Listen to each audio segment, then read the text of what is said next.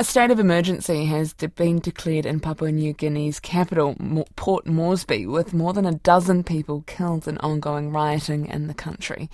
Widespread looting and arson broke out across Port Moresby and the country's second largest city, Lae, on Wednesday after police and military personnel went on strike after a glitch in the tax system caused pay deductions.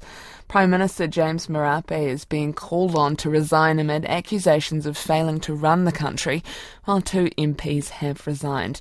Our Papua New Guinea correspondent Scott Waide is on the line. Good morning. Good morning.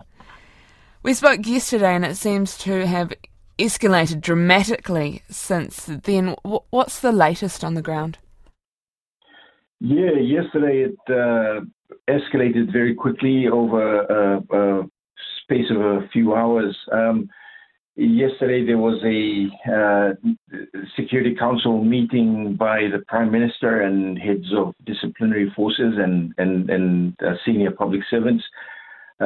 What's happened is there's been a state of emergency, a 14-day state of emergency. The Commissioner of Police, the Secretary of Finance, Treasury, and the Department of Personnel Management secretaries have been suspended for 14 days. A controller for the state of emergency has been appointed, and there's a team of 5 that has been appointed to investigate the causes of this problem.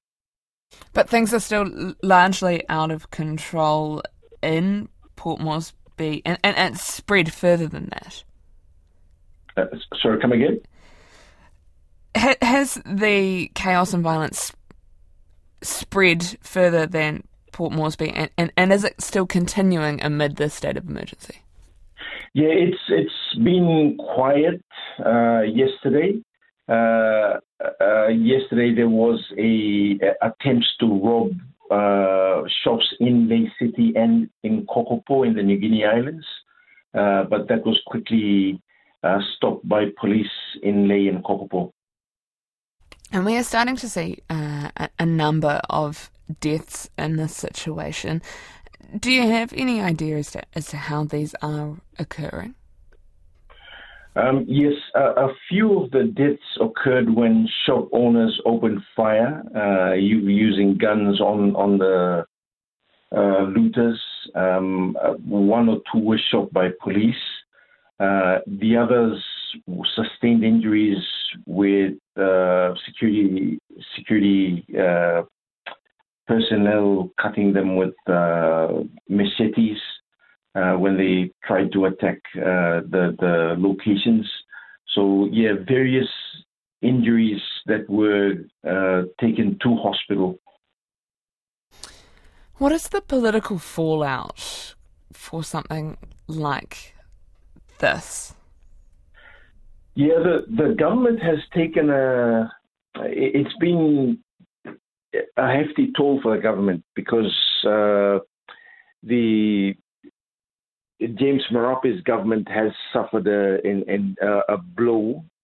The 5 MPs from the Papuan bloc have resigned in the last 24 hours. They've expressed that they're disappointed with the manner in which the Prime Minister has handled the situation. They've expressed that he could have acted quickly and contained the situation, and it took a long time before it all became what happened. And for a wider context, what kind of an impact does this violence have on the wider population, on civilians in the areas where this is kicking off? Yeah, it affects economic confidence. I mean, just look at the impact it's had on the number of shops that have been burnt, the economic confidence that's it has affected. One of the biggest shopping centre chains, franchises, Stop and Shop suffered enormous casualties, enormous damage. Most of its shops were destroyed. So it's affected the economy in a huge way. Kia ora, thank you very much for that update. That is Scott Waide, our Papua New Guinea correspondent, just talking about the latest state of emergency has been declared in the capital, Port Moresby, with more than a dozen people killed in that ongoing rioting in the country.